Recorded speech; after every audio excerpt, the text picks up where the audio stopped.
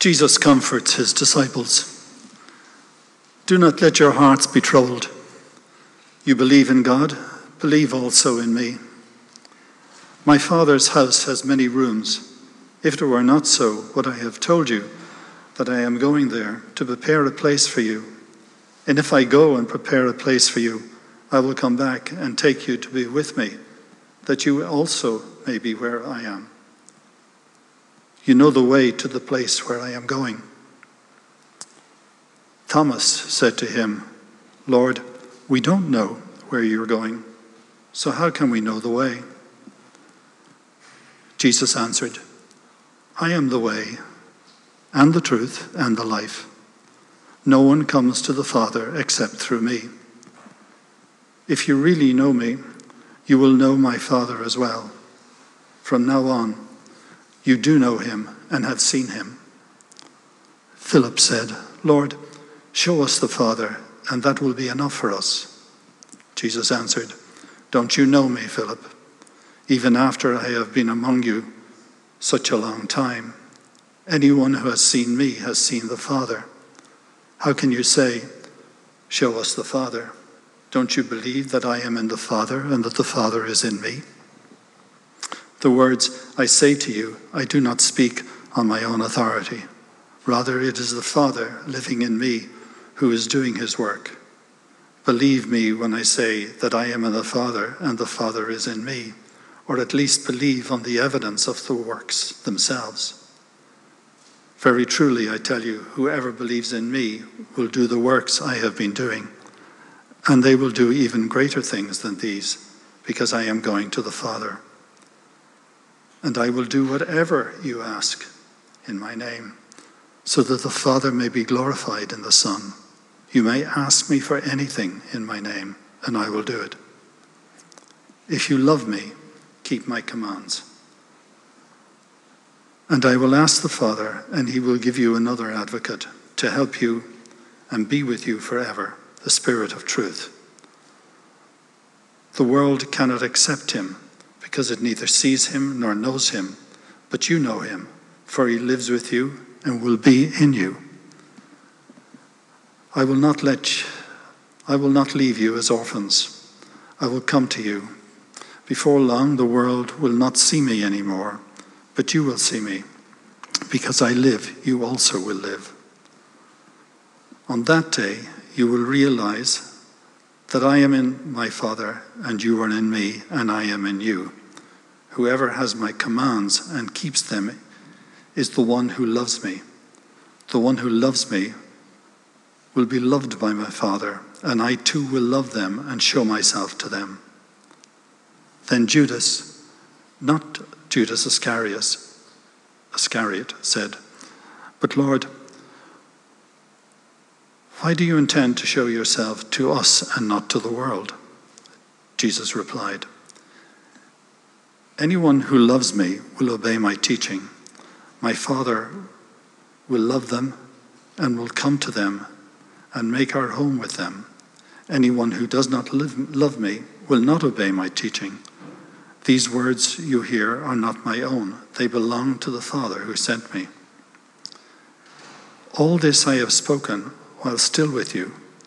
For the Advocate, the Holy Spirit, whom the Father will send in my name, will teach you all things and will remind you of everything I have said to you.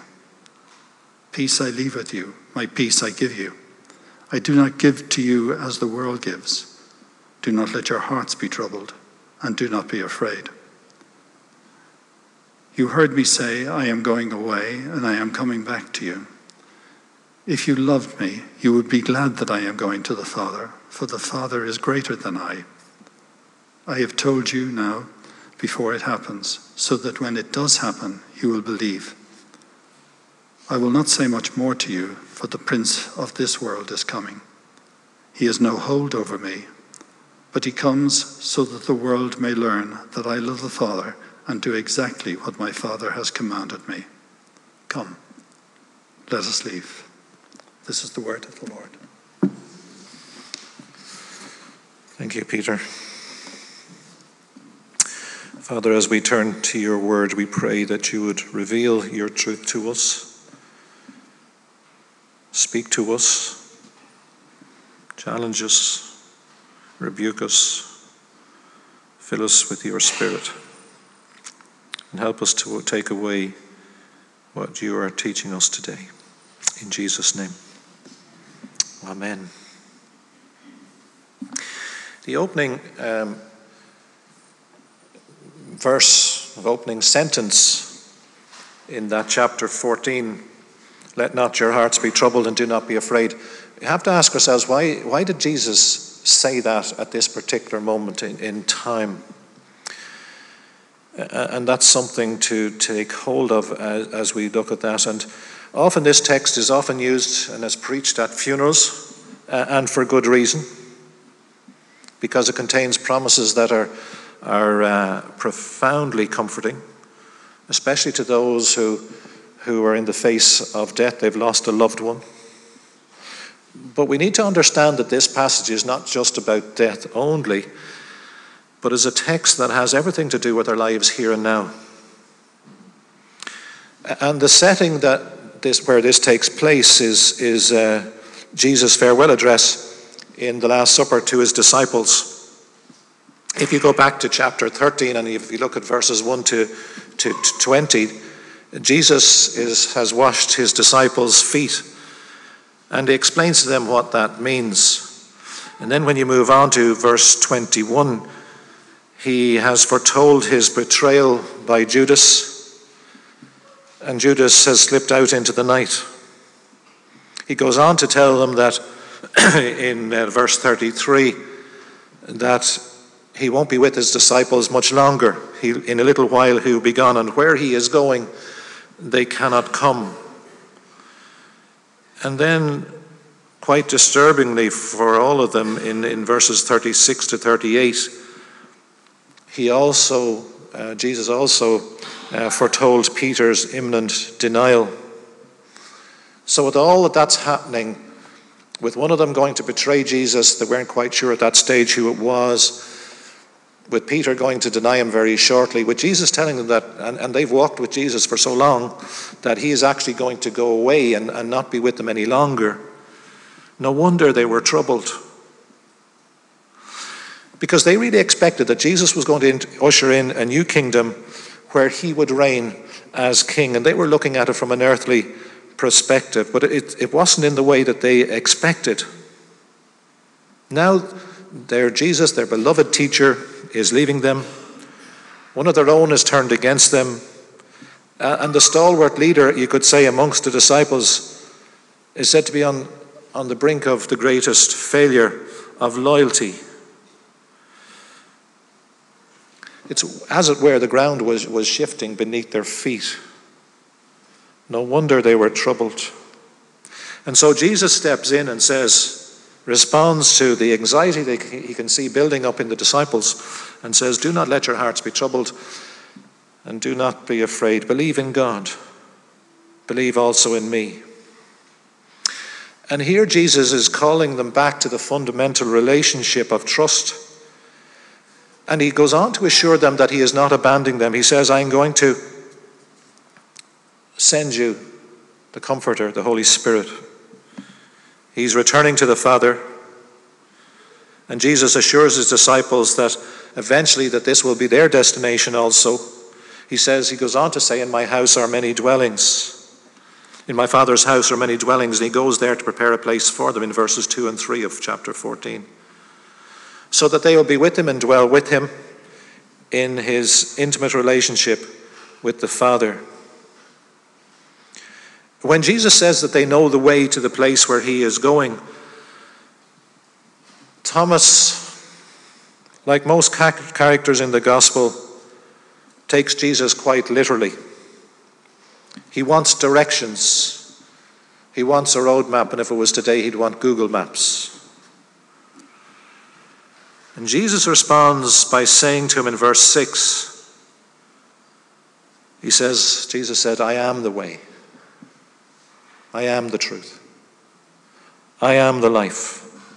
No one comes to the Father except through me. But I think as I read this passage, I see a number of things that jump out to me. One is that there's fear to avoid. I don't know whether you're a fearful person. What is it that you fear? There's times I can't help but be fearful. I know we're not meant to be, and there's 366 verses in the Bible that says, do not fear. One for every day of the year plus the extra day in leap year. But what is it that you might fear? Is it the future? You don't know what's going to happen. Is it maybe a health issue? There's something going on inside your body that you're aware of and you're worried about it. You're fearful about it. Is it your marriage? Are you afeared that there's something wrong with your marriage? Is it finance? Is it what others may think of you? The list could go on and on. Could be feared, is it going to rain next Sunday, the barbecue? The fears can be all sorts of fears. And the disciples were so fearful, otherwise Jesus would not have said these words. He could see the fear in them. And this statement by Jesus is a promise. It's a word of comfort to his disciples, and it's also a promise to us, and it's a comfort to us this morning. Jesus himself is all that they need. They don't need anything else. There's no need to panic. There's no need to search desperately for a secret map. Jesus adds, if you know me, in verse 7, you know my Father also. And if you know me, and of course they did know him, you will know my Father also. So there can be no misunderstanding. And Jesus says from now on, you do not know him you do know him and have seen him. This time it's Philip who is not quite convinced. He said, Lord, show us the Father, in verse 8, and we will be satisfied. I think Jesus' response, there's a little hint of exasperation here. He says in verse 9, have I been with you all this time, Philip, and you still do not know me? Whoever knows me has seen the Father. Verse 9. And here Jesus echoes an affirmation from the prologue of John's Gospel back in chapter 1, verse 18. It says this, no one has ever seen God. It is God, the only Son, who is close to the Father's heart, who has made him known. And this is the whole of Jesus' mission, to make the Father known, to reveal who God is. Jesus has come from the Father and is now returning there. It is the fullest revelation of the person and character of God. If we want to know God, if we want to know who he is, we need look no further than Jesus. All the words that Jesus has spoken, all the works that he has done come from God and show us who God is in verses 10 to 11. So maybe you're a person who has fear. Jesus said, do not let your hearts be troubled. But what does he go on to say? He says to have faith. He says, believe also in me. The gospel message is very simple. I think of a friend of mine who's now gone to glory, who when I was a curate in Marilyn, he was a great help to me when we were starting off the fundraising for Fields of Life. And when I was leaving Marilyn for good, I said to him, thank you, Fred, for all the work that you have done to help us raise the money that we needed to buy the farm. And Fred looked at me and he says, God knew what he was doing when he saved me 2 years ago. And for some reason I just said, Fred, you would have still helped me even if you hadn't been a Christian, if you hadn't been saved. And he said, no, I wouldn't. I wouldn't have done it. God changed something in my heart that I wanted to help others. But I said, Fred, how did that happen to you? You were a church man And I knew from my rector, from the guy I worked with, that he'd been a regular church attender every Sunday, never missed. I said, Fred, how was it that you sat in church every Sunday? You heard the gospel, you heard many different preachers preach. He says, well, I was at another church. I was at the funeral of a friend. And as the minister was sharing a eulogy about this guy, my friend who had died, he said something that caught my ear. And I said, what did he say? And he said about the man who had died, he says, he became a Christian because the gospel message was so simple that he almost missed it. And Fred said, that struck something in my head. And I went and he got counsel and gave his life to Jesus. The gospel message is simple. It's a message about the death, the burial and resurrection of the Lord Jesus Christ. Why? Because of my sin, because of your sin. We've messed up. We've all messed up. But Jesus came, and dying on the cross, he rescued us. He saved us. It isn't enough just to believe that there is a God. We read in James 2:19, after all, the devils also believe, and they aren't saved. And sometimes we use these words and people don't know what we mean and they think we're getting whatever. But to be saved, a person must believe the gospel message. But don't stop merely by believing that these were an actual historic events, the death and resurrection of Jesus Christ. Embrace them by faith and be saved by the grace of God. In verse 6 of chapter 14. To illustrate the simplicity of the gospel, one need only to hear a few verses from John 3. And you all could quote it to me. For God so loved the world that he gave his only begotten Son, that whoever believes in him should not perish, but have everlasting life. And even though this passage is read a lot, as we said, at funerals, and has a lot to do with life after death, it has everything to do with life here and now, because Jesus entrusts his mission to his disciples in verses 13 and 14 of chapter 14. Very truly I tell you, the one who believes in me will also do the works that I do. And this next bit blows my mind. In fact, will do greater works than these, because I am going to the Father. I will do whatever you ask in my name, so that the Father may be glorified in the Son. If in my name you ask for anything, I will do it. Let me read those two verses to you again, verses 13 and 14. And these will be God's whispers tomorrow morning. Very truly I tell you, the one who believes in me will also do the works that I do, and in fact will do greater works than these, because I am going to the Father. I will do whatever you ask in my name, so that the Father may be glorified in the Son. If in my name you ask for anything, I will do it. It's a hard one to grasp and take hold of it. Greater works than what Jesus did. But remember those works that Jesus did of healing the blind and raising the dead. But it's through Jesus, who is doing those things through you, that he will do these things. Whatever you ask for in my name. Friends, we've all had the pain.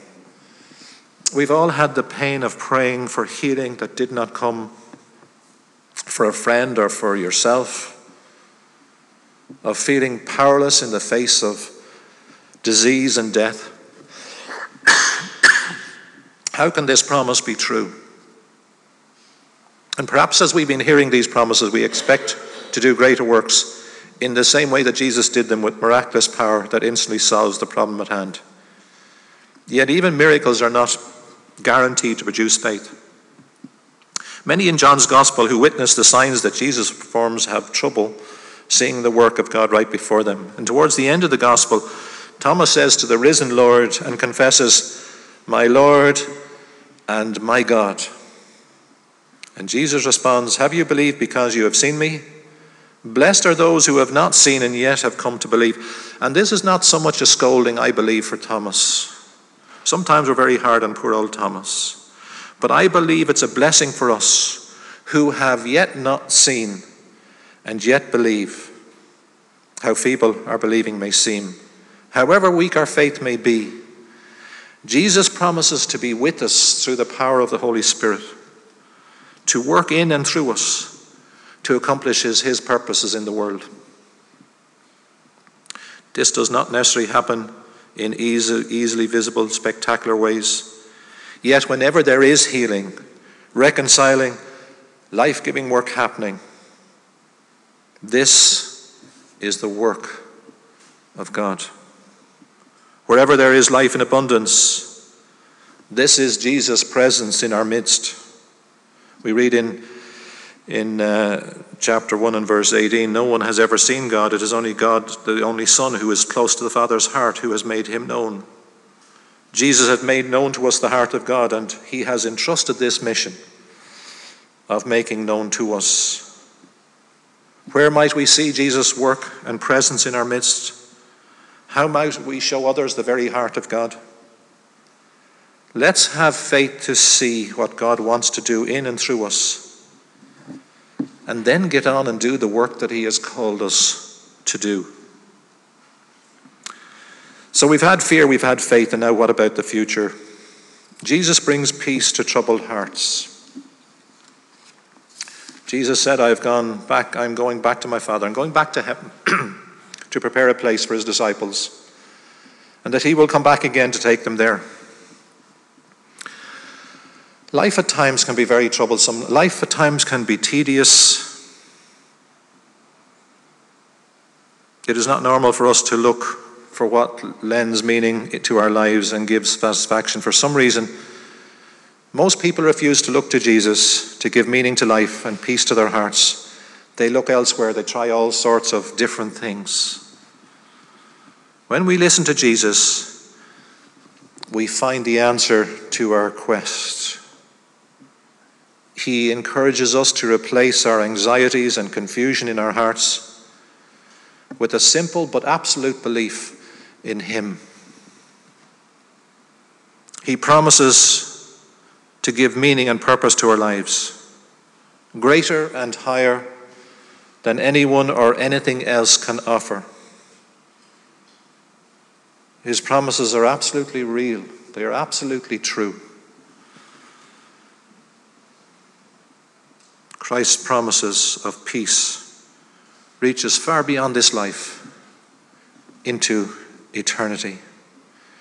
And he assures us that he left this earth and went to the Father's house in heaven to prepare a place for us. In verse 2, in my Father's house are many mansions. If it were not so, I would have told you, I go and prepare a place for you. The wondrous promise gives our lives meaning. Instead of viewing this life as a few decades in which to accomplish something and then die forever, we can understand that this life is short, though difficult journey, sometimes it can be, but is a journey towards our eternal home, where we can accomplish everything good and satisfying and never die. And in another chapter, in chapter 11, Jesus said to Mary, I am the resurrection and life. Whoever believes in me, though he die, yet shall he live.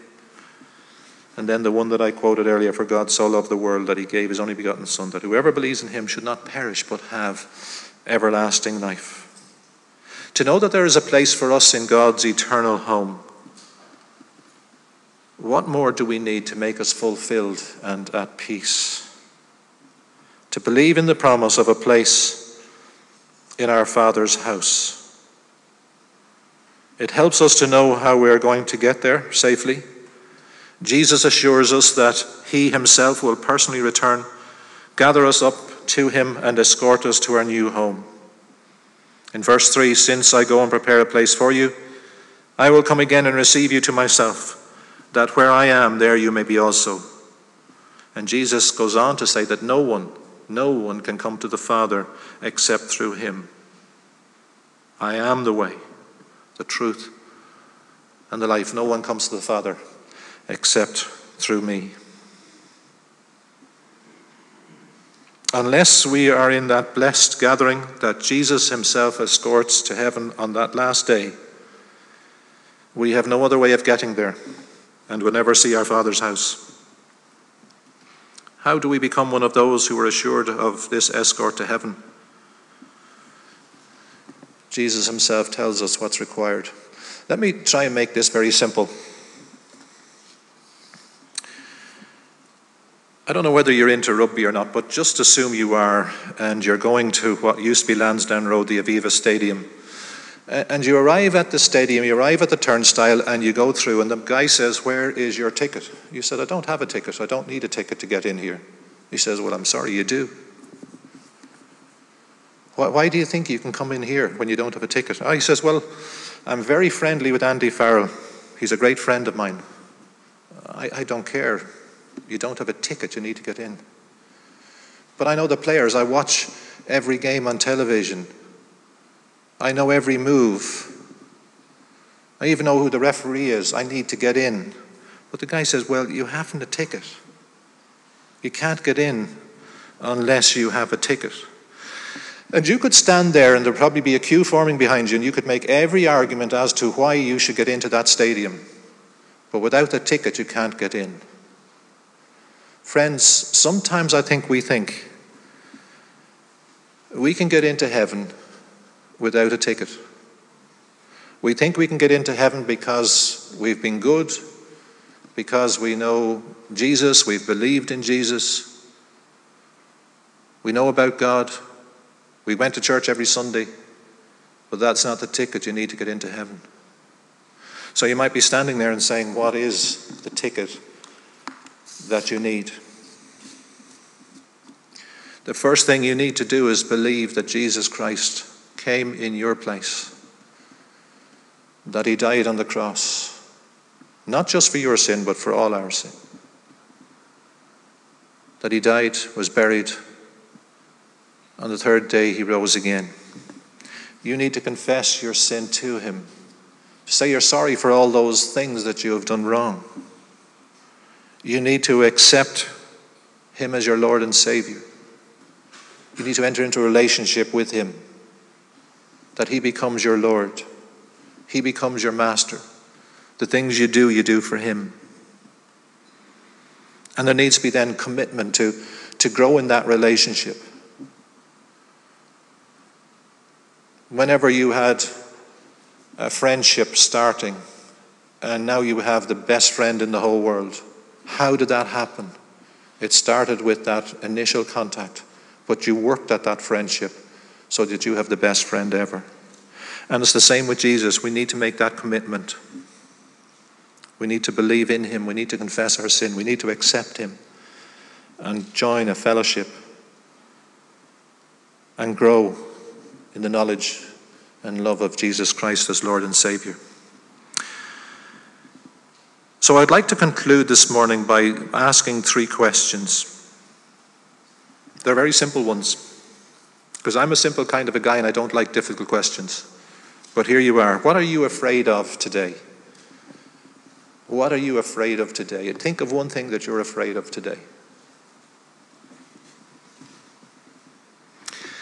If you will come to him,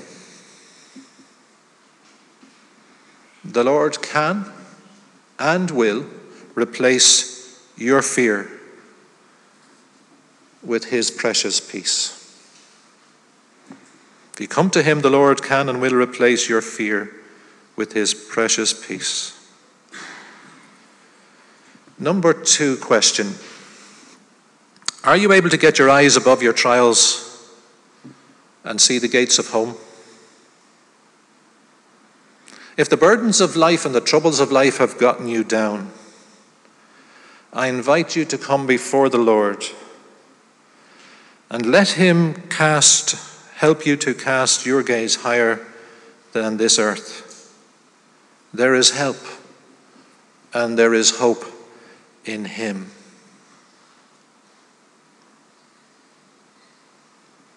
What are you trusting? 3rd question. What are you trusting in to take you to heaven? Everybody believes in something. But have you ever trusted Jesus Christ as your personal Savior? If not, I would encourage you to do that today and come to him by faith. Friends, regardless of what you need today, you will find your answer in Jesus, no matter what your need is. And there will be prayer ministry here at the end of the service, and if there's anything you would like, any fear that you want prayed about, anything else that you want prayed about, if you want to accept Jesus Christ as your Lord and Saviour, then come, and the prayer team would be very happy to minister to you. Let's pray together.